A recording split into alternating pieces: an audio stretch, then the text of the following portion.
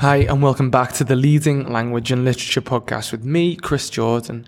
Today I'm speaking with Jennifer Browne. Jennifer is head of the English department and TOK coordinator at Stonehill International School, Bangalore. We discuss the best book she's ever taught, read, or learnt in school, a text or unit that Jenny's been keen to introduce to the classroom but isn't quite ready to do so yet, an introduction to her career to date, the best and worst things about living in Bangalore, her opinion on how to best give feedback on formative or summative assessment, how to enhance students' TOK experience through English teaching, the most challenging part of being a head of department in her opinion, the best advice she's ever been given or come across in terms of teaching, and finally, resources that she would recommend for teachers seeking to improve. Thanks a lot to Jennifer for agreeing to chat at a time when India continues to toil with pandemic-based problems.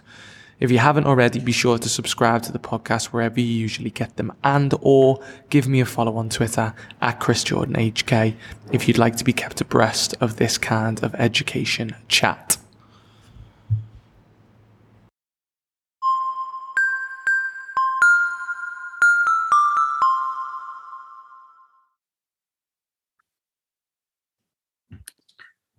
Okay, Jenny, what's the best book you've ever taught, read, or learnt whilst you're at school, and why? Okay, I'm not sure if I could ever say there's a best. People sometimes ask me, what's your favorite novel? And I can't just choose one. There are too many out there. So I kind of have a couple of answers, I think, really. That one is The Reader by Bernard Schlink. I've used this novel off and on for a few years now as a text in translation. It's such an unusual novel. It carries some controversy with it. But what I really like about it is that it really encourages students to ideally be less judgmental. I don't want to give away too much about the plot if people don't know the novel, but it does focus on the story of a young man and a woman post World War II in Germany, and the impact that the war has had on the next generation. So it's a novel that kind of explores generation gaps. It explores the relationships that there are between generations. It explores collective guilt. And it has just some very interesting themes. And I think in particular, one character who we discover has been involved as a Nazi in the war, but is presented to us in a way that we understand her. She's not just a number, she's an individual. And I think it just encourages students to kind of try and understand and be less judgmental, especially in this day and age as well, where there's this whole cancel culture going on. And, people don't seem to be able to make a mistake. And we're all human beings. And, sometimes small mistakes are made, big mistakes are made. And I think it's just a novel that kind of encourages understanding and tolerance, which in this day and age we need a lot of, I think. Yeah, that's a really, really nice kind of example of a book. I think I've heard of the adaptation, but I've never actually read the book. I didn't know that's what it was about, but I agree with your point there about the cancel culture thing in terms of everything. It feels like everything's binary now. You're either, Tory or Labour wholeheartedly. You're either, Republican or Democrat, and there's no shades of grey. So that's quite. Oh, okay. All these books or anything we kind of mention, I will kind of put a link in the thing in the description, as well as ordering it myself on Amazon. So yeah, okay. Thank you for that one. What's a text or unit that you've always been tempted or keen to introduce in the classroom, but you've not quite got around to it yet, either due to confidence or timing or practicality? So what would that unit be, and why have you not managed to kind of put it down into practice yet? I actually don't think there is one. I feel, I don't know, I'm somebody that feels that if there's something I want to explore with the students, if there are challenges in that text, I'm happy to kind of embrace those challenges with the students at the same time. And I'm very open about texts that I like or texts that I find challenging. Recently I over the summer, I gave some texts, just a reading list really, to students, to encourage them to read over the summer, and had a student choose Catcher in the Rye, and spoke to him the other day, and he said that he had been immensely disappointed that, he'd heard it was this great classic and thought it was highly overrated. And I said, yeah, I agree with you. I think it is, and we can't possibly like every book. There definitely have been times when things have been challenging, though. I think being white and British and teaching and working in India, I'm very conscious of, the implications that might come with that when it comes to my potential ignorance or lack of understanding, when it comes to colonial times. And so there have been a couple of times when I've looked at texts with students and I've been quite nervous about it, but I've still gone ahead and I've done it. Particularly Indian texts. So I do look at White Tiger, by Aravind Adiga, and it explores the caste system. It explores, some of that kind of post-colonial kind of heritage of India, and it does present some challenging conversations. But I hope that none of my students find that it's difficult to have those conversations with somebody who is white and British. A lot of my students are Indian, and obviously that's there. And, sometimes we are even able to joke about it. I've commented on a student's, sarcasm and how much I appreciated it, and got the response, I think we got that from you British or something, which was kind of funny. And, luckily we're able to kind of have that sort of banter. The other thing I do kind of have a personal aversion to, which is usually more that it's the other English teachers that I have a conflict with here, is I'm really not a fan of graphic novels. I just dislike graphic novels. I can't engage with them in the same way as I can with a regular novel. And I know that it's something that a lot of English teachers love. I've got teachers in my department who really enjoy teaching graphic novels, and I more than encourage it. But, I think that for me personally, I've never taught a graphic novel, and I really think I need to set myself that challenge at some point. I always purposely avoid it, let somebody else do that. I can appreciate it. I've looked at Persepolis, I've looked at Mouse, but I find them quite, I'm very passionate about what I do. And I think it's probably definitely influences the types of texts I choose to share with the students, because I want to be authentic in the classroom, and I don't want to be passionate about something and try and encourage them to read it if I know that deep down I'm really not a fan of that myself. I don't want to put myself through that. And so that's one of the reasons, I guess, why I've avoided it. But maybe I need to kind of put myself out of my comfort zone at some point and go for that graphic novel. I think the graphic novel thing's interesting, particularly with IB. I wonder whether it was born out of the need to do new textualities in the old iteration of the course, and everyone kind of flocked towards Persepolis, which is really good, and maybe Mouse or one of those other things. And also, I feel like if you do IGCSE and then you do IB, you're kind of under the yoke of IGCSE set texts. And then it's a much easier kind of, it almost feels like you're liberated when you get to IB, that you can do these texts and you can kind of win the students back by doing a graphic novel. But it is interesting how they are almost like the darling of the IB literature courses. Sometimes I feel like I've taught Persepolis. I quite like the odd graphic novel, but yeah, I wouldn't, if my head of department said we're not doing them anymore, I don't think I'd be overly disappointed. Yeah. But that's quite a good thing to hear, that you're going to challenge yourself to take it on. You mentioned a moment ago that you're teaching in India at the moment. Can you just give us like a summary of your career to date and how you managed to find yourself teaching in India? Yeah. So I didn't plan on becoming a teacher. From a very early age, I wanted to be an actress, and I went to drama school, and I did work as an actress for a while, but it's notoriously a very challenging job.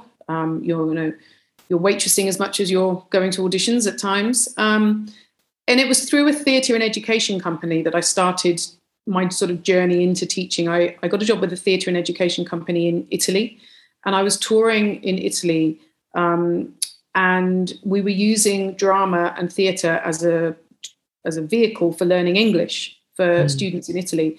And I just loved it. I was so happy. I enjoyed the travel aspect of it. I really enjoyed working with young people. And it kind of went from there, really. I got back to the UK and sort of thought, had a moment of reflecting on what I wanted to do with my life, and made that decision to go back to university. Initially, I was going to do a PGCE, but then I ended up doing the graduate teacher program, which I don't think exists nowadays. In the early noughties, you could kind of learn on the job. So I did the graduate teacher program at a girls' grammar school in Kent. And then kind of went from there, but always had this intention of going and working internationally. I loved traveling. By that point, I'd already met my husband, who was, and I'd met him in Italy, even though he was British.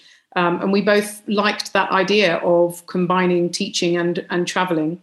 And so I did work in the UK for a while as an English and drama teacher. And then the journey has taken me to China. In 2009 was the first international school I went to. Spent 4 years just outside Guangzhou. Taught in the Philippines, Germany, went back to the UK briefly, and I've now been in India for 4 years. And it's great. I think that it just provides, on a personal level, I'm able to travel with my family, explore the world under normal circumstances, obviously not in a COVID world. And I find teaching internationally just teaches me as much, it's an eye-opening experience. It's an absolutely rewarding experience to meet these people, meet people from all around the world, and teach in this way. I wouldn't have it any other way. It's been fantastic. Yeah. So what are in your current kind of posting? Are you in Bangalore at the moment, Jenny? Yeah.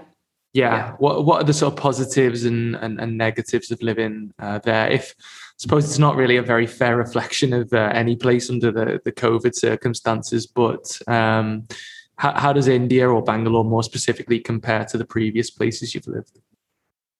I think that there's a lot about Bangalore that's great. In comparison to a lot of India, it's got a great climate because it's actually on a plateau, so it's quite high above sea level. So you don't get the same sweltering temperatures that you get in other parts of India.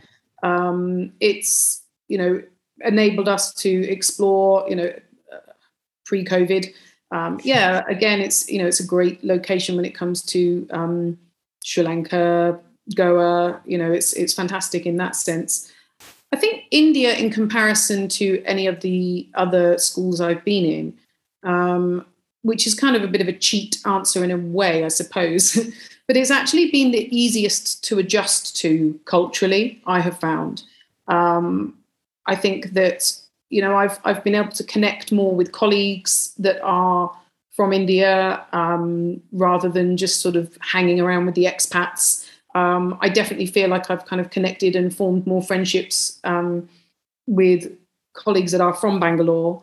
And there's something about the work ethic of the students as well.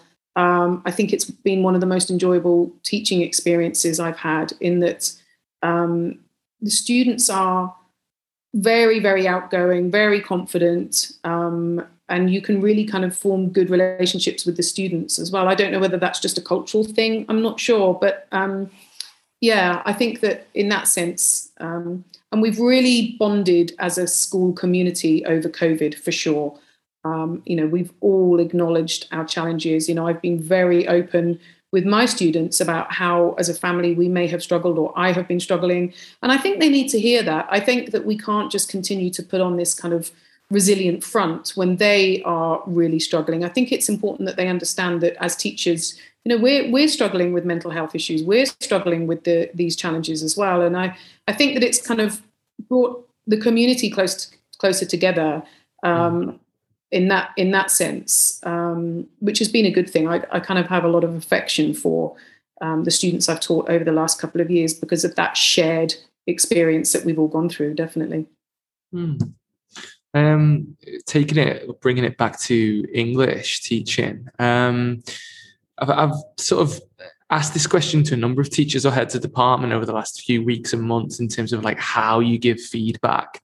And I've always kind of termed it in a way where what's the school's expectation with feedback, or what's the department's expectation with feedback? And generally, I got more or less the same answer every time. So I was just wondering, in terms of like your personal like opinion on how the best way to give formative feedback or summative feedback is. Have you got any kind of strong feelings about how you think what's the best way to go about informing students of their strengths and weaknesses?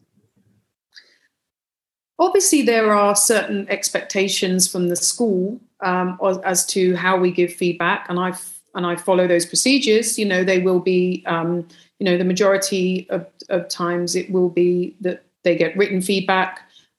Sometimes written feedback, I follow up with oral feedback if individuals need an additional kind of conversation. But the thing that I have found most effective over the years when it comes to students actually learning from assessments and feedback and actually being able to take something away and use that to improve their own work has actually been peer assessment. I just find that it's almost as if they have this kind of epiphany light bulb moment when they're able to look at somebody else's work. Now, I always make it anonymous because I find that, obviously you don't want students to know whose work it is. So I try to fairly regularly have them peer assess anonymously. And I find that they are so much more engaged, so much more open to looking at a piece of work in that sort of with that outside perspective. It's very hard when it's your own piece of work because you have an emotional connection to it. Even if it's just some kind of boring essay from their perspective, they still wrote that. And so I find often, no matter what I say, it's a lot harder for them to see those areas that they can improve. And I've just over the years found that if I ever have any kind of sort of anonymous peer assessment task, I listen to them giving feedback on a particular written assignment, for example, and some of the ideas they have and some of the things that they come out with really show that they are learning so much more from that process than just you giving feedback. Unfortunately, I mainly teach diploma, and unfortunately, they are very focused on grades. A lot of the time they just want to know what the grade is. They're thinking about university applications, they're thinking about predicted grades, and so they don't engage with any of the actual feedback as much as I would like them to. But yeah, peer assessment just seems to be something that me personally I've found often actually results in a better learning experience for them. That's a really interesting. I completely agree with you actually in terms of the emotional attachment thing, like having written things myself, either for school or as part of a master's or something like that. And when you get feedback on it, there is a temptation to sort of feel like, well, you don't understand what I was trying to do with this, or you don't understand. That really resonates with me, that one. You're also kind of running the TOK side of things with regard to the DP core at your school. This is something which I definitely am guilty of not liaising with TOK in my old school, at least, as much as I should have done. As an English and TOK teacher, how do you think you can enhance students' TOK experience during English lessons? What can English teachers do in order to kind of bridge the gap for when they go into the TOK classroom? I think there are so many opportunities, and probably a lot of English teachers are already exploring texts with a TOK perspective without even realizing that they are. When we think about language and meaning, and we think about connotations, and we think about symbolism and cultural symbolism. There are all of those things are a form of communication that is giving us some kind of knowledge, and our perspective and our language has a huge influence on how we receive that knowledge, how we understand that knowledge. A couple of silly examples, but the symbolism of the color red, for example, it means different things in different cultures, and the knowledge and understanding we might gain from analyzing literature where the color red is mentioned. Stereotypically in Western cultures, we're thinking about anger and passion and so on. But you'll know this living in Hong Kong and China, the color red means something completely different there. It's a color that means good luck. It brings good fortune. And I think if we don't understand those subtle differences when it comes to language and communication, and how that connects to our perspective and culture, the knowledge that we are gaining is very, very different. Another one, I love this example because I think it says, as I started my love of teaching in Italy, idiomatic expressions is another great example. So, in English-speaking languages, we have this idiom of rekindling an old flame, which means you get back together with your ex. Now, to rekindle an old flame sounds like something positive. You're giving it new heat and life, and it sounds like a really positive thing. The Italians have an expression that has the same meaning, but their idiom is entirely different, and theirs is to reheat old cabbage. I think that's hilarious. Yeah. It says so much about the Italians' attitude to, getting back together with your ex. It's like reheating old cabbage. So I think there's, an enormous amount that we can understand from a knowledge perspective when we look at language, when we explore language in detail. And then even, if you are exploring dystopian novels, a common theme of that genre is the restriction of language, because we all know that language, language is knowledge, language is power. And so it's a common theme, whether it be 1984 or The Handmaid's Tale. We know that by restricting language, you are restricting knowledge and understanding. And so just touching on those concepts, I think, as well as, I think the possibilities are endless when it comes to TOK and language and meaning and interpretation. Yeah. Okay. That's quite reassuring to hear, actually. In your experience then, as head of department, what do you think, for anyone who has never been head of department, or for anyone who is and listens to this, might be able to empathize, what do you think is the most challenging part of holding that role? I think it's probably going to be different for different people. I think for me personally, it is time. Obviously, once you have positions of responsibility, you have less time to, I don't know, perhaps really kind of explore something innovative and new in your teaching, because you might have some admin jobs that need doing. Sometimes I kind of read something and it really inspires me, and then I kind of feel like, I don't know when I'm going to implement that, or when am I going to have the time to do this? And, so I think time as a teacher in general, we're often lacking time, but once you take on kind of those responsibilities is even less of it. So I guess that's one element. You're managing adults rather than children or adolescents. And sometimes that can be challenging as well, because, we're used to dealing with young people who have issues, or they lack understanding with something, and we're trying to help them. And we're used to that in our job. And then, kind of, I guess at times applying the same thing with adults, at times I kind of feel like, well, you should know this, you're an adult. But we're all still human. And so, managing relationships in that sense occasionally has been a bit of a challenge. But generally, I'm very fortunate in the school I'm in, because we all generally, our department see eye to eye on pretty much everything. And so, there's nothing too difficult there. What's the best advice that you've ever come across or been given by anyone you've worked with or that you've read in terms of teaching? I would say that the best advice I ever had, and I think that over the years I've understood it better. So when I first started my teacher training, I did the as I said, the graduate teacher program. And I was asked by the school that I was training with initially.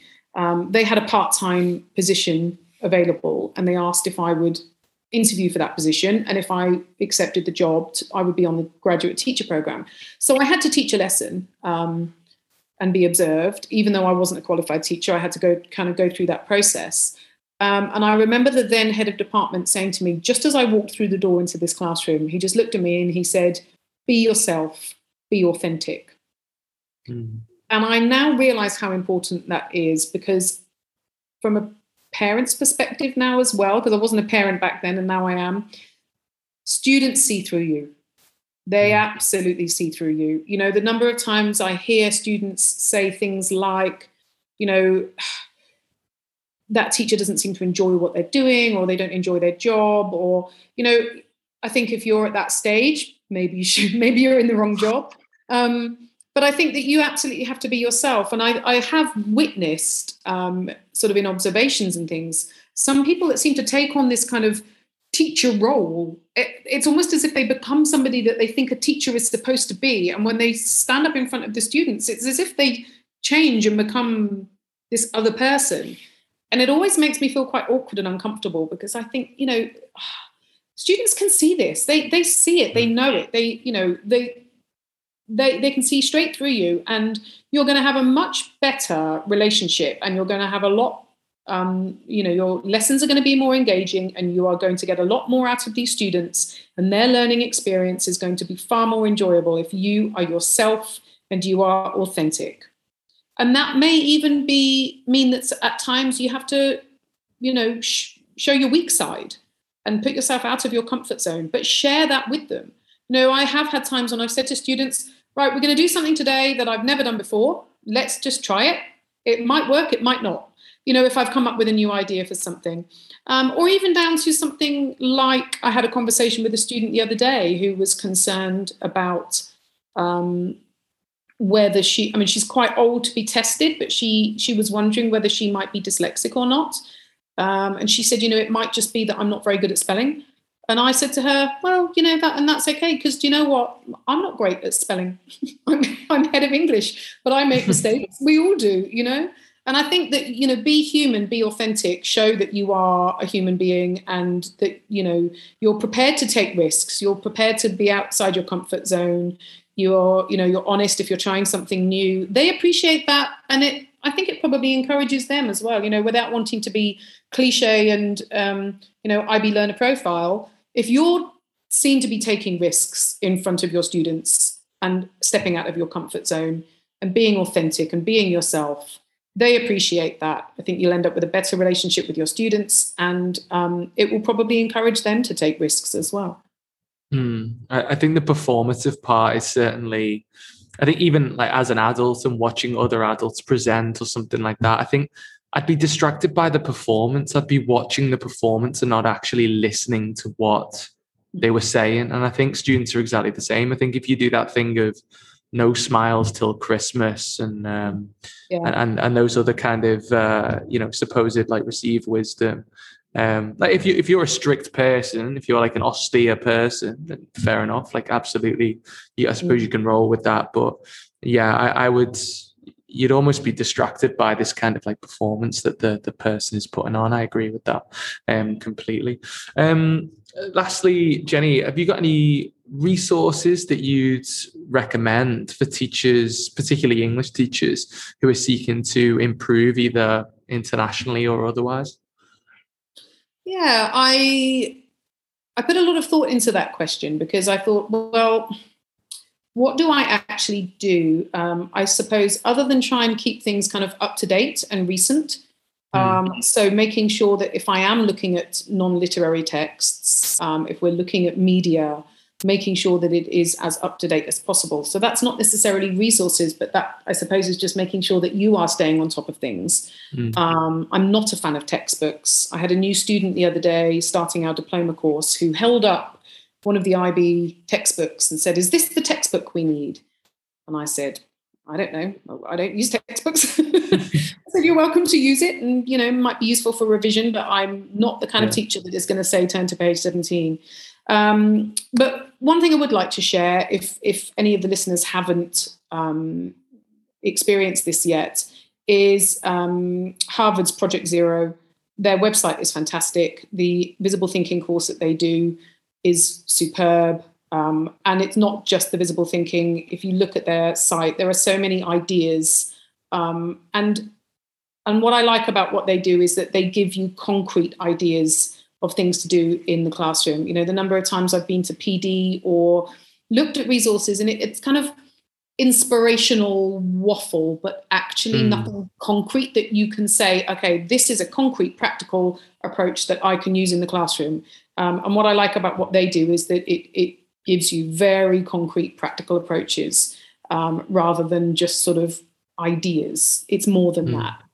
So any of the visible thinking routines that they have, but they have more than that on their site. They have all sorts of things. And then other things like, I quite like question quadrants. I think that's encouraging students to ask questions. Obviously, we're an inquiry-based school, and so I think that you need to scaffold and structure those questions for them, because at times, if you just say, what are you thinking about this, or what is your question about that, it's too vague. They need to sort of be able to sort of understand how to structure different types of questions.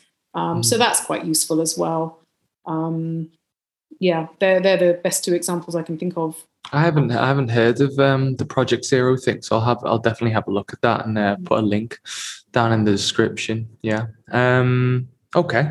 Thank you. The only thing that remains for me to say basically is thank you very much for giving up your time. I'm sure it's quite a hectic time of the year, given the fact that like schools are about to go back, and I'm sure you're making kind of provisions or plans for what to do with the online learning thing. But I hope all that will change as soon as possible, and you can get back to the classroom where we all belong. Yeah, hopefully I will soon as possible. Yeah. Thanks a lot for your time today, Jenny. You're welcome. Thanks very much. Thank you. Bye-bye.